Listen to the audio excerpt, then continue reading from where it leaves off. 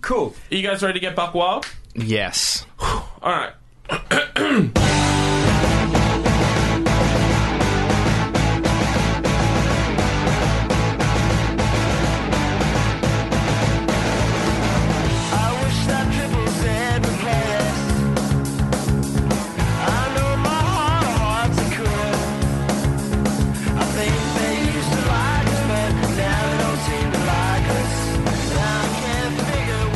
The rhythm is the bass, and the bass is the treble. We are Hottest 100s and Thousands, and we have taken control of your radio station. This is the podcast in which we talk about the songs that have been deemed hot enough to be in the Triple J Hottest 100. My name is David James Young, and I'm one of the four voices you're going to be hearing for the next hour or so. Joining me, once again, Mr. Nathan Harrison. Hello, hello. Mr. Adam Buncher. I'm all about that bass, no treble. That's what's up. And Mr. Andrew McDonald. Good evening.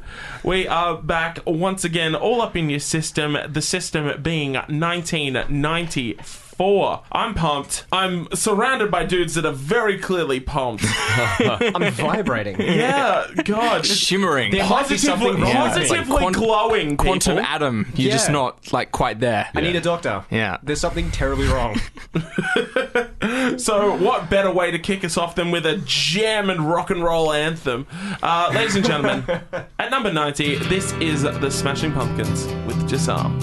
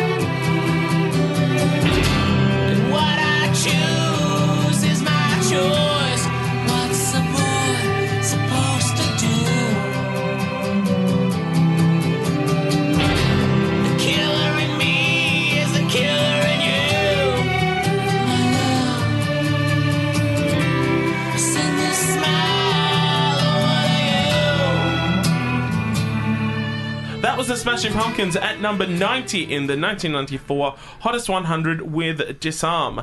We've gone on at length about how much of a fuckbrain Billy Corgan is. Like a Stand-up monumental, absolute fuckbrain. Along with Fiona Horn and Jeff Martin, I'm just pissing off all of these people, and I do not give a fuck. There is a list. Billy Corgan probably is the one, ironically, most likely to go out of his way to come and call you on that, though. Considering the other two are like Australian residents, it's going to be if it's going to be anyone. Yeah, Yeah, he has Billy that probably Googles himself. He's just like, oh, they're talking about our song. What the fuck? I can't believe they said something so awful about me. Yeah. Then he transforms into a fucking lizard and oh shit! Actually, Man. he's gonna be here in a couple of weeks, or maybe he's here right now when you're listening. We should get him on. I'd love that. Yeah. Almost as much as us. Now, I'll be the first to say that if you're going to listen to a Smashing Pumpkins song, it shouldn't be a ballad. A lot of their ballads are a bit meow. But this is I actually really like this particular song. I like the use of the bells and the strings and the dramatic flair.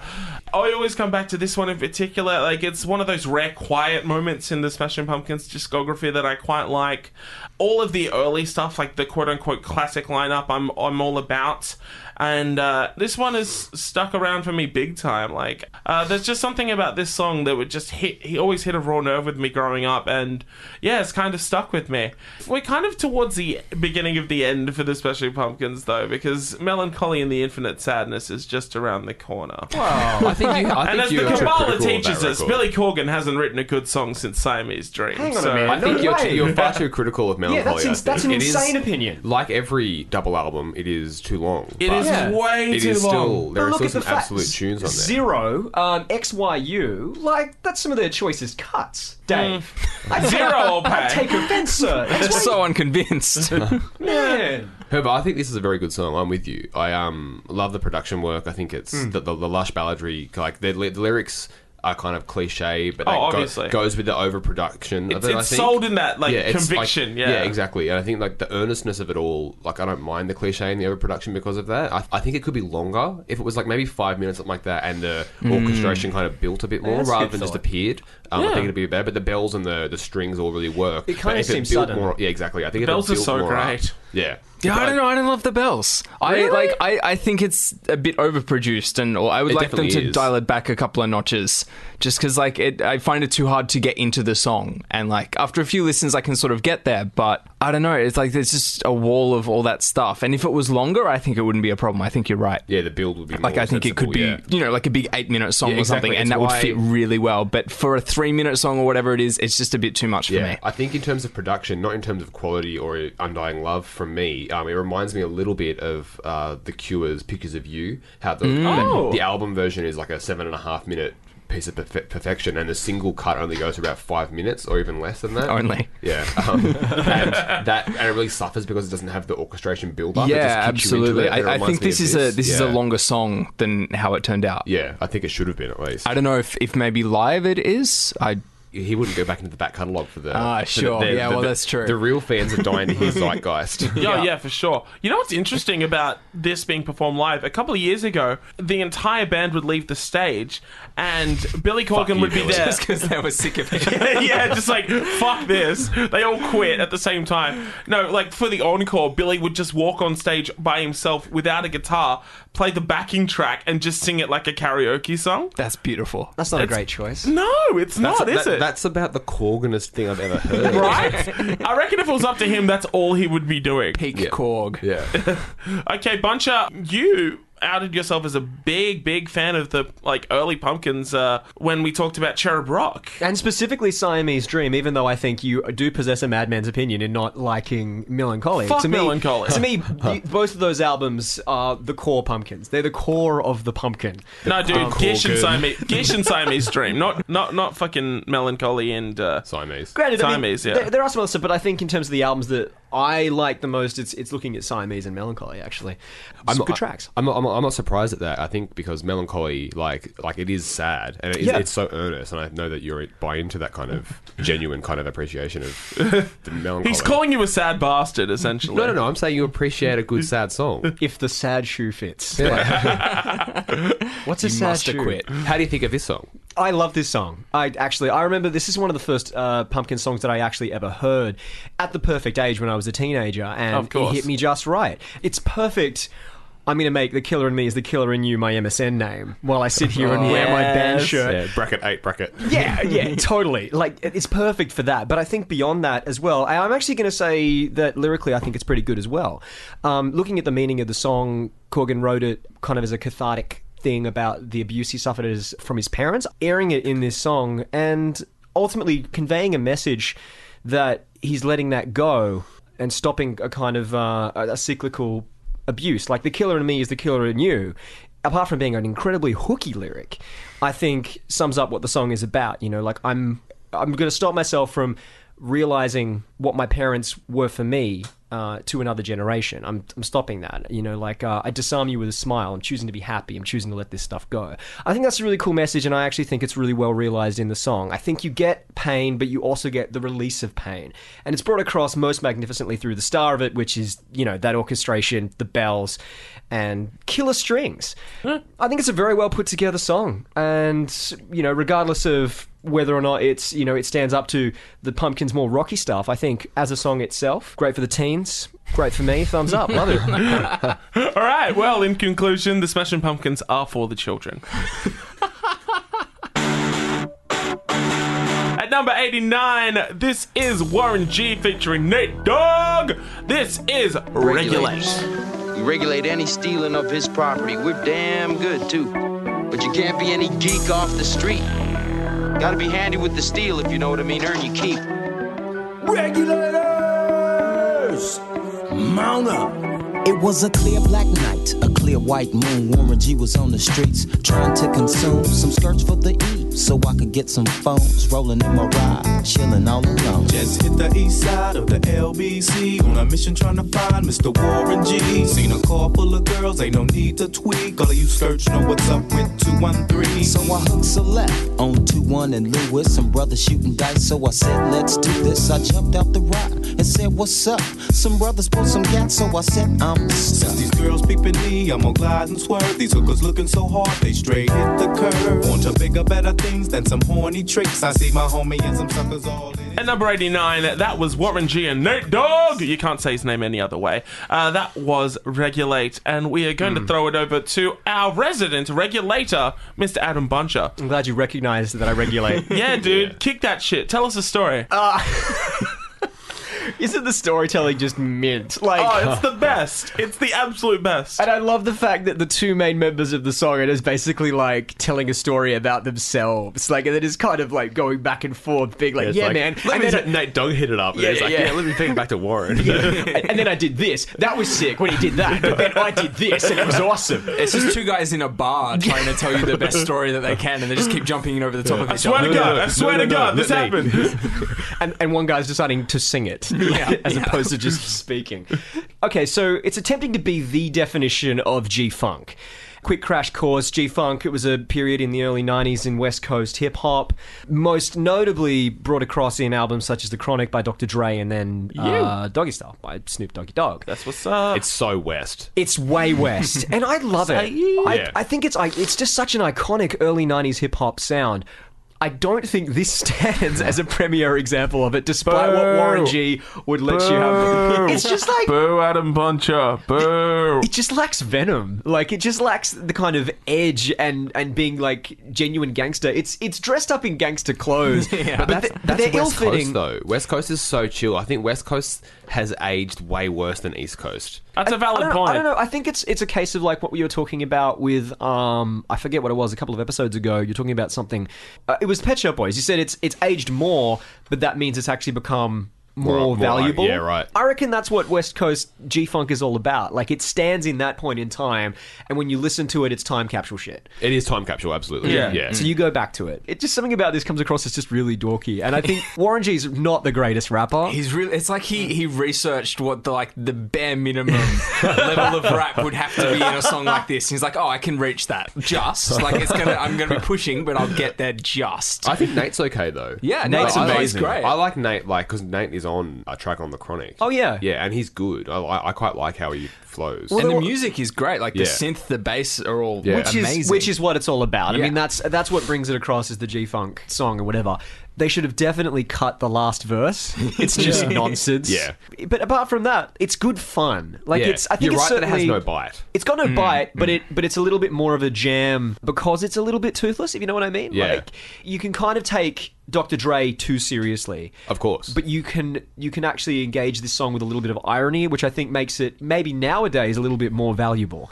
I have heaps of fun whenever it's on, so... Yeah. sure. If it was 1994 and this was on and you were like outside somewhere, presumably at a beach, and it's obviously 420 and you're blazing and this comes on, that'd be fucking sick. It'd be Jam City. Yeah, Like, you would be it'd right in Jam It City. would take you right there. Take you And to the Express. Yeah, despite the fact that it has no aggression whatsoever and it's Yeah. too... That's what you want, though. It's like a cruisy jam. Yeah. even though it's about like murder and everything, like it's just, like I think it's quite seductive in that way. That, like the story has a lot more bite to it than the delivery. That's how they get you. Yeah, It's that's how they get ya. PG-13. It really is. Yeah. It's like gangster rap for like white kids. Yeah, that like will be able to listen to it, and their parents aren't going to overhear anything and be like, "What is this?" Yeah. It's Yeah, like, yeah. that's some nice like 70s groove. Yeah, for sure.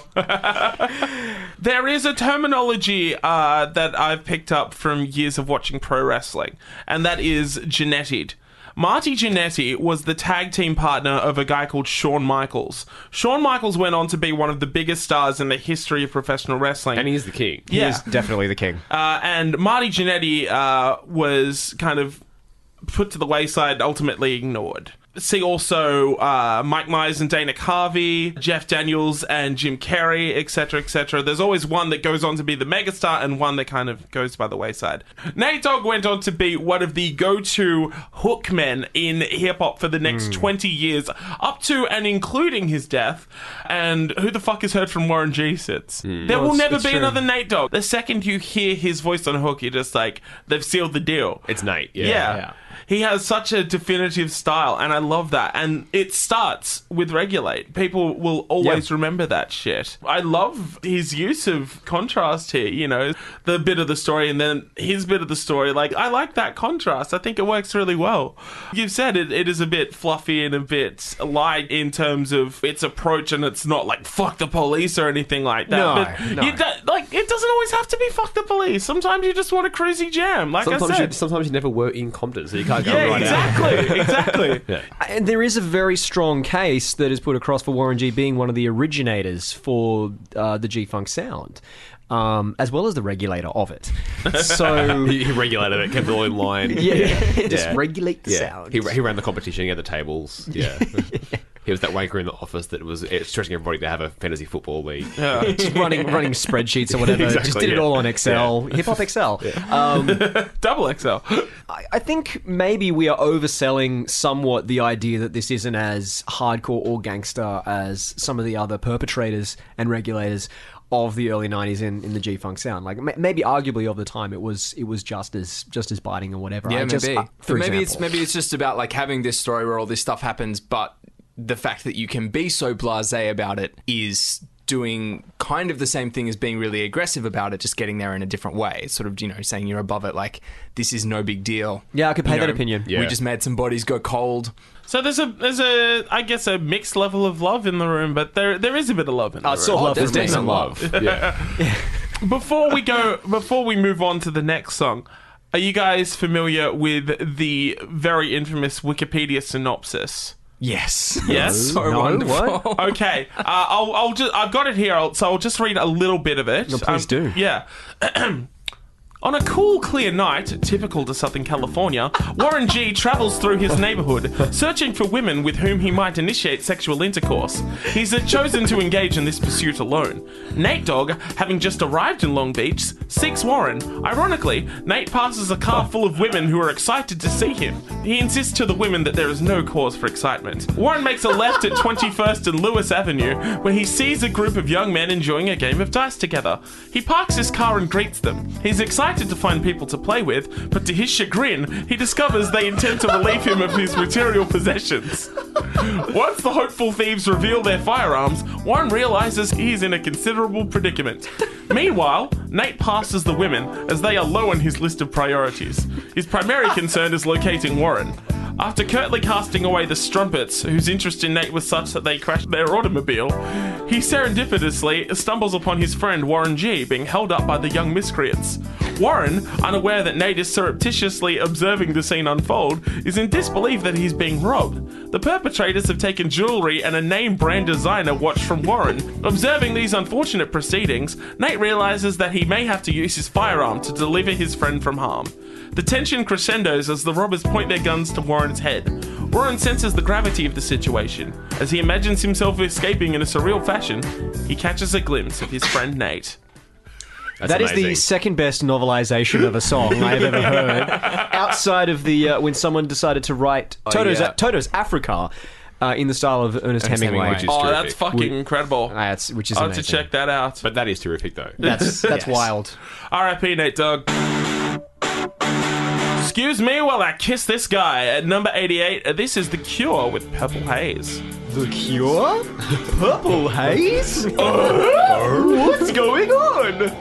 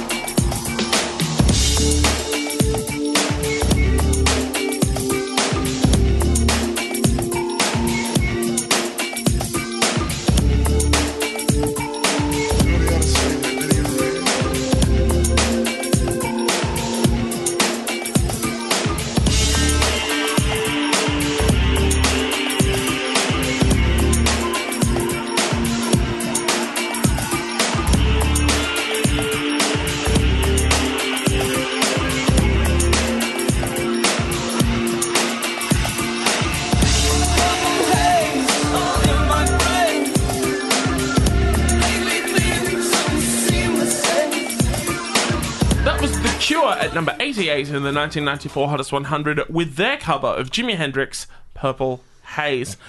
And in order to explain what the fuck is going on here, we're going to throw to our resident Cure expert, Mr. Andrew McDonald. Yeah, this it was recorded for a 1993 Hendrix tribute record, and it exemplifies a number of things that I like about The Cure and that I like about covers, but we'll hold on.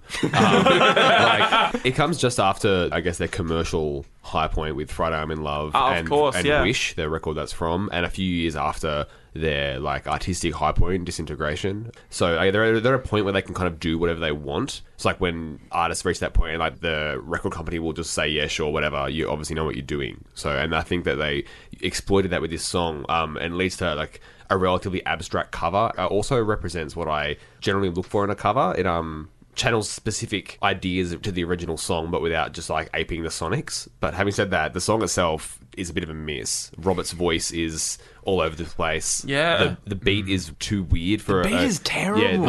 Isn't it? It's like a so half-assed dated. club song. like they have a drummer, but like the song is a mess. Should use Yeah. him. Like he's standing there in the background going like, guys, hi. This is terrible. Yeah. What are you doing? I'm here.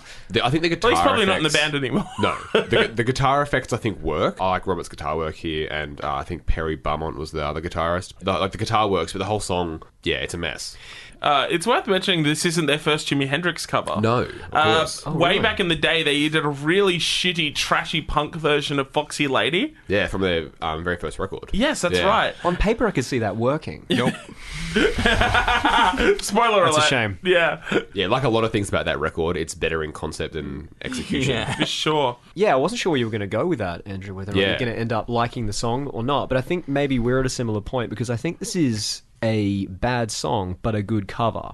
And Whoa. yeah. You did not say that about Purple Haze. I did, because you look at what Like the this original version is a bad song, you mean? Not Purple Haze is a bad song? Oh no, the Purple Haze is an amazing song. Okay. The Hendrix Purple Thank Haze. fuck. I was going to fucking God. say. How could you even think that? I said that. The original Purple Haze by Hendrix is, of course, untouchable and amazing. But That's what's up. I Getting think pretty touched here. but I draw a distinction between what this song is achieving as a song to listen to and as a cover, as a statement. Yeah. Because I think the original Purple Haze in the 60s, despite the fact that Jimi Hendrix says it was about a dream he had, it's pretty clearly about drugs. Wait, what? Yeah. Slow down, Adam. Spoiler alert. And being in the 60s, it's bright, colourful, and kind of celebratory because of that. And what I think the Cure have done really well with this cover is they've kind of delivered on the false promise that the original Purple Haze in the 60s set up. We're in the 90s now. And they've kind of brought across a disillusionment and a chaos and I guess a 90s drug sound as well. Exactly. A 90s drug sound that's just completely miserable and almost makes more sense artistically that this is a bad song that isn't fun and isn't nice to listen to because drugs aren't fun and they're not good To and listen to. They're not. If they put you Sorry, in a is this terrible. a podcast or a PSA? Yeah, but like I think like I'm probably the quickest to heap praise upon the Cure conceptually, but I don't think that was their intention here. Oh no, obviously. I'm going all Homer's in a coma fan theory on this. Like I'm making this fit. No, yeah. And I think that's a Of the reading. author. Yeah, exactly. It's in the text. I think that's a really good reading, though. I think that Yeah, makes well- a lot of sense. Yeah, that's what I got. I think this song's placement in this countdown is kind of a vote for the band and not Yeah, the song absolutely, thing. yeah. And it's kind of double vote for the band because you get to vote for Jimi Hendrix as well. You'd be like, oh, there's a Jimi Hendrix song in the countdown. I don't know why you would vote for this song. I think like the guitar is kind of cool. It's a bit too muddy. Yeah, but it's like, not across enough. the whole thing. Yeah. The bass is kind of cool. And the beat, as we've said, is pretty rubbish. It's a mess. It's The whole song's a mess. It sounds like it was just a poorly recorded rehearsal jam. And they're like, oh, yeah, this will do. Yeah. No, Robert, it will not do. You know what it reminds me of is that the Cure remix album Mixed Up, which is equally kind of garbagey. Yeah, it is. It's pretty rubbish. Oh, yeah, there's some things that just shouldn't mix, you know. This was recorded for like a compilation of Jimi Hendrix covers that a bunch of other bands did. Yeah. Well, and Well, I that's the didn't- thing. A tribute record is That- it's such there a always hit and miss circle at best, even Yeah. the best ones. Yeah, we talked about the Finn Brothers one. Yeah, last She season. Will Have Her Way. Yeah, it's the same deal. You kind of get a few cool tracks in there and a lot of stuff that you just, what is this? No one says, "Oh, it's a great tribute record." Right? No tribute record is always good. Like No. it's always just for the bands to boost up their own credibility of being like, "Oh, look, I have a tie to Jimi Hendrix here," or like, "Oh, Yeah. look, I have a tie to the Finn Brothers or Leonard Cohen or any of the yeah." It's such a patchy thing to be a part of, and in turn, this song is just patchy as hell. Yeah. I And don't it's think not there's- even like this. Is not the last time we get to talk about the Cure in this countdown. Yeah, that's right. So it'll be good to actually talk about a Cure song. Yeah, exactly. You know, not a Cure via Hendrix song. I guess we'll cross that bridge when we get to it. Yeah, because like Robert Smith has appeared on the Hot 100 more times than any other artist if you include those first few when you could vote from any year. Oh, so this was clearly early 90s J more listeners. than old mate Dave Grohl, Yes. Your Wow. favourite Yeah. guy, Andrew. Yeah. the king of rock. But yeah, I think that clearly early 90s J listeners were big Cure fans. And For sure. that's represented by the fact that this track could get on there. Yeah. Yeah, totally. It's totally a hangover from that. that makes sense. At number 87, this is Stephen Patrick Morrissey with The More You Ignore Me, Oh, God, I forgot this one was in here. the closer I get. I forgot this was here. I was happy. The more you ignore me, closer I get. You're wasting your time. The more you ignore me, the closer I get. You're wasting your time. I will be in the bar with my head on the bar.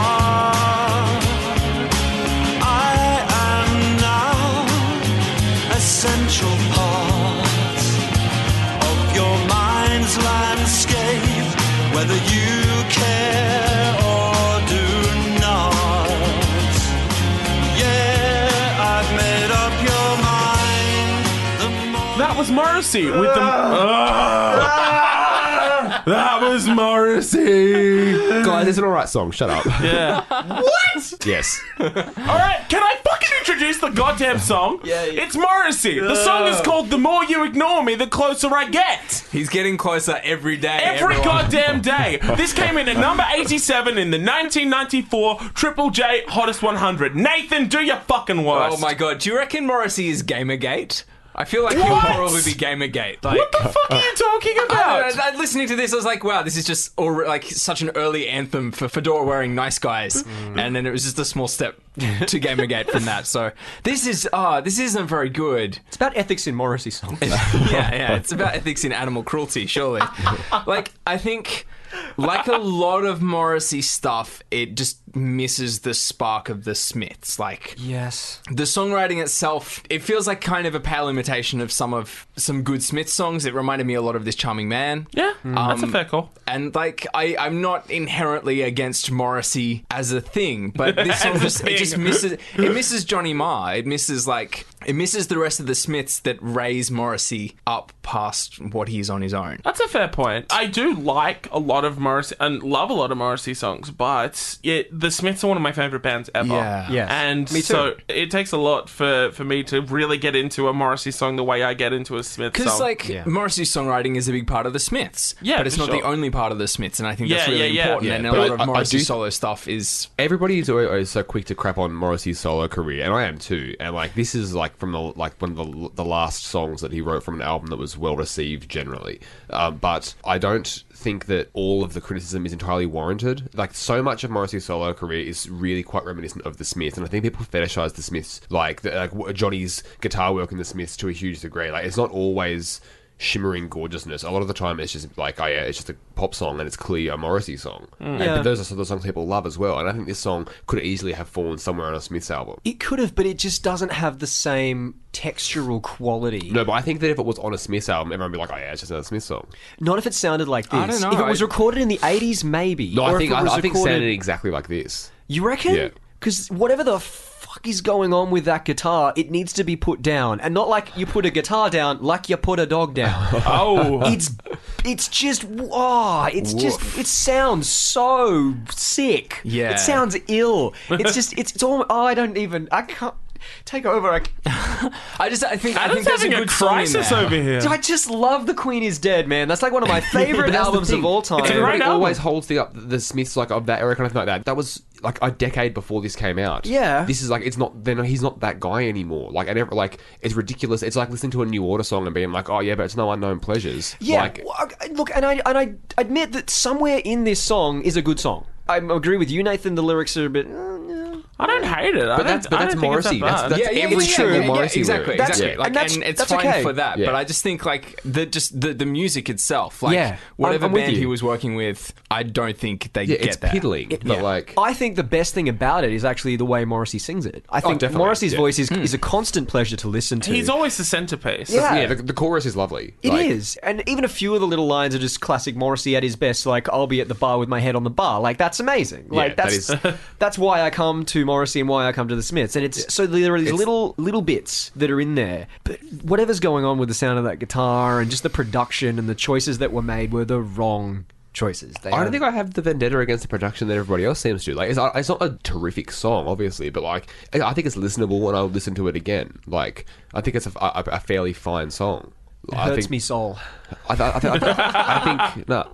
I think everybody here, like, I don't have the love for the Smiths that everybody seems to. I like the Smiths fine, Right. but like, I'm definitely Camp Cure. You're missing See, that's the always betrayal. interesting to me because that seems way more up your alley than mine. Like, Yeah, look, I like the Smiths. I think they have some terrific albums, but like, their melancholy is always a little bit too ironic for me. Okay. And I think Yeah, that's fair. Yeah, that's their appeal. I know, and like they're good at what they do, and I like them a lot. And I think that same appeal is in this song for me as well. I think it's a good song, not just good for Morrissey. What's good for Morrissey isn't always good for the rest of us. We know that much. I think it's wonderful that Morrissey and Robert Smith are next to each other in the countdown. Oh. It's beautiful. And neither of the songs are like exemplifyingly good No. versions of them. Yeah, Should we end out with that very famous quote? Do you know it? from Robert. From Robert Smith. If Morrissey told me not to eat meat, then I would eat meat. That's how much I hate Morrissey. It's wonderful. Probably Robert just Smith cut is out- a vegetarian. That's probably important Oh, no, context. I know that. I think you should probably just cut out the middleman and eat Morrissey. Whoa. Delicious. Bitter. At number 86, this is Nick Cave and the Bad Seeds with Thirsty Dog.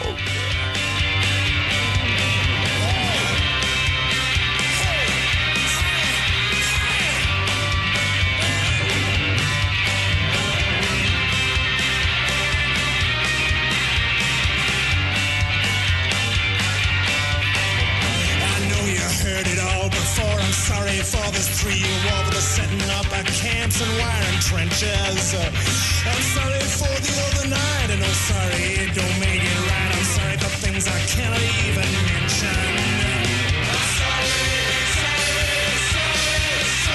I'm sitting feeling sorry and a thirsty dog.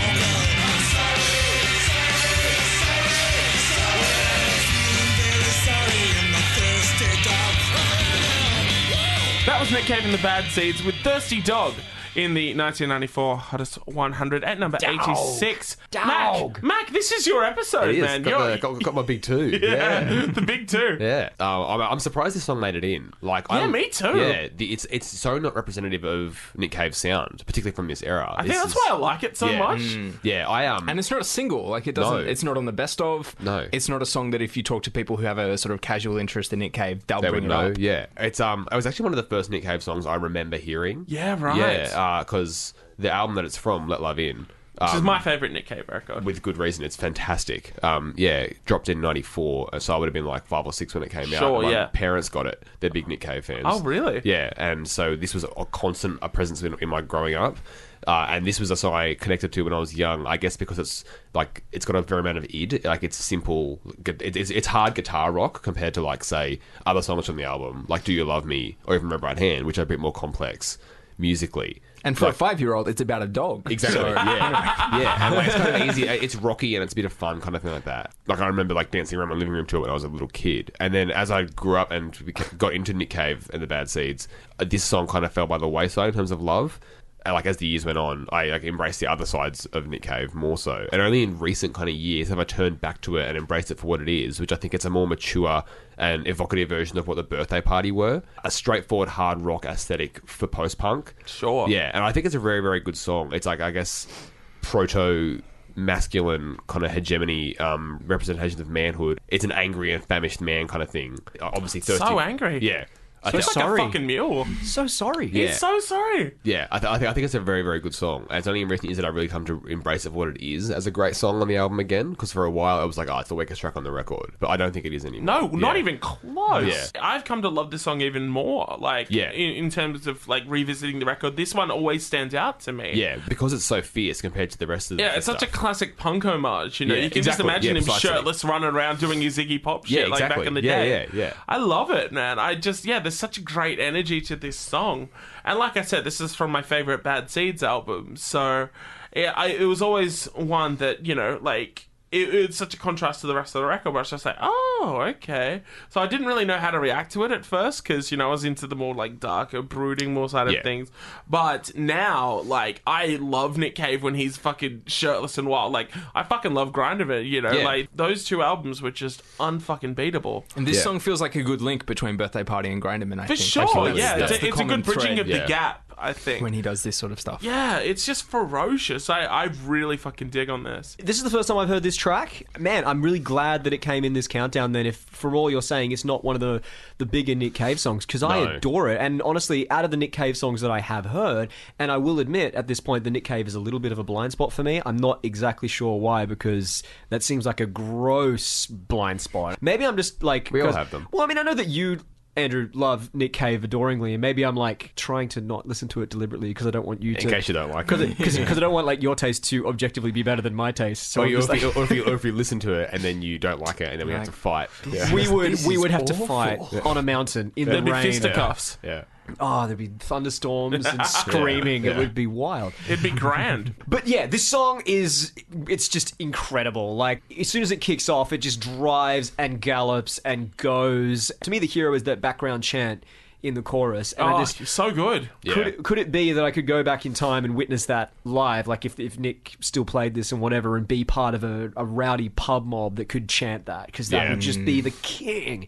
Screaming, I'm sorry, you know, progressively, more desperately, is just a wonderful thing in the context of this song, which is just like a song essentially about partying too hard and just hurting people. Yeah. It's like, dude, you party too hard. If there's one person that parties too hard, it's Nick Cave. 90s Nick Cave. Yeah. Exactly. That backing vocal chant is something that the Bad Seeds do so well, I think. Oh, sure. Yeah. Babe, I'm on fire. Yeah, obviously that's the kingmaker for it. Yeah. Like a bunch of dudes, like they always sounded too old for it. Like even when they were even in like the early days of the Bad Seeds, like from Her to Eternity, even like the Bad Seeds themselves always sounded too old to be doing what they're doing. They've always been old men.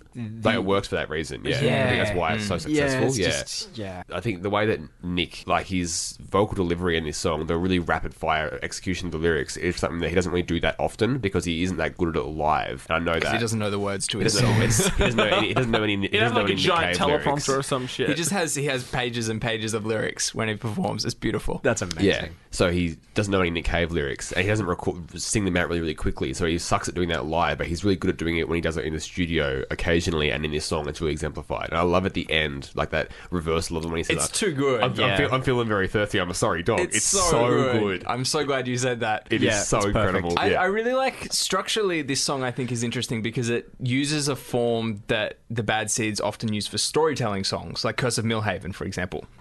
That's sort of like, it's very rolling, it keeps pushing forward, the verse structure is just pretty set in. Like it's Tupelo as well. Yeah, Tupelo as well. Like, but this doesn't have a story. No. This stays in the one place and digs in and in and in. It feels like a drunk apology. Yeah. Like, I think that's really, really cool. Yeah. Just using that sort of storytelling format to stay in the one place and sort of keep digging yourself into this hole. And I think that it keeps you thematically there is just as well. perfect. Yeah, Like, exactly. As a listener, it keeps you in that place. Like you feel like someone is super sorry, and it's embarrassing that they fucked up. Like It's the just that- apology isn't worth it. When someone apologizes and then they keep apologizing, it's just really cringy. Yeah. Like, it's a horrible thing to watch or listen to. Yeah. Like, and I Big think time. this song does that really, really well. Fuck yeah. I'm just glad we got to talk about Nick Cave again. Yeah, And I'm always going to be happy to talk about Nick Cave. Yeah. Yeah.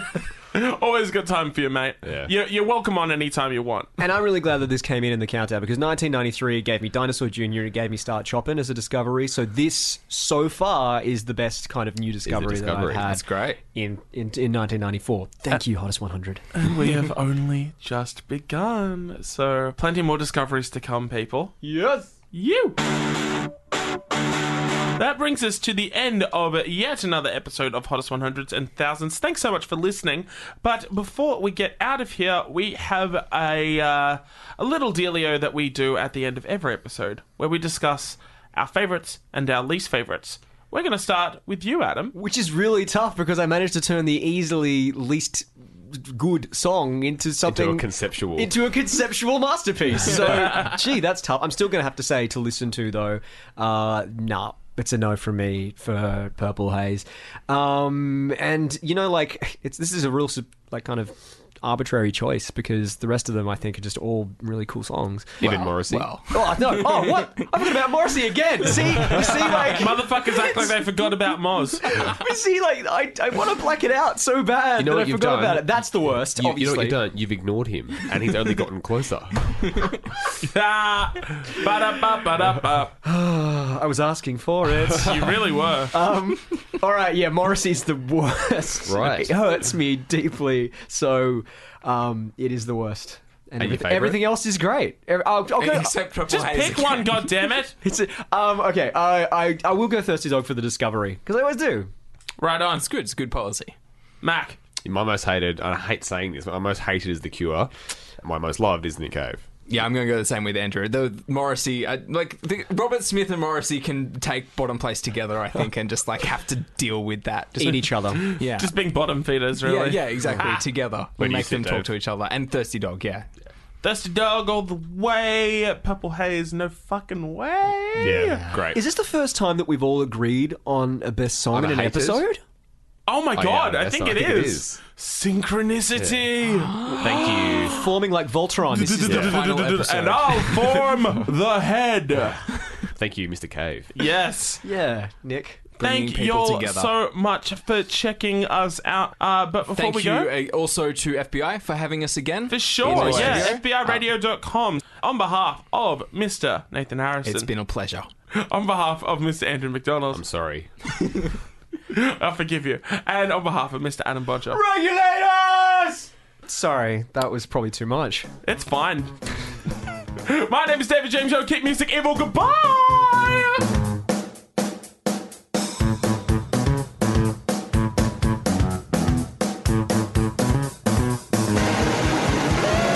Hottest 100s and Thousands is filmed in front of a live studio audience.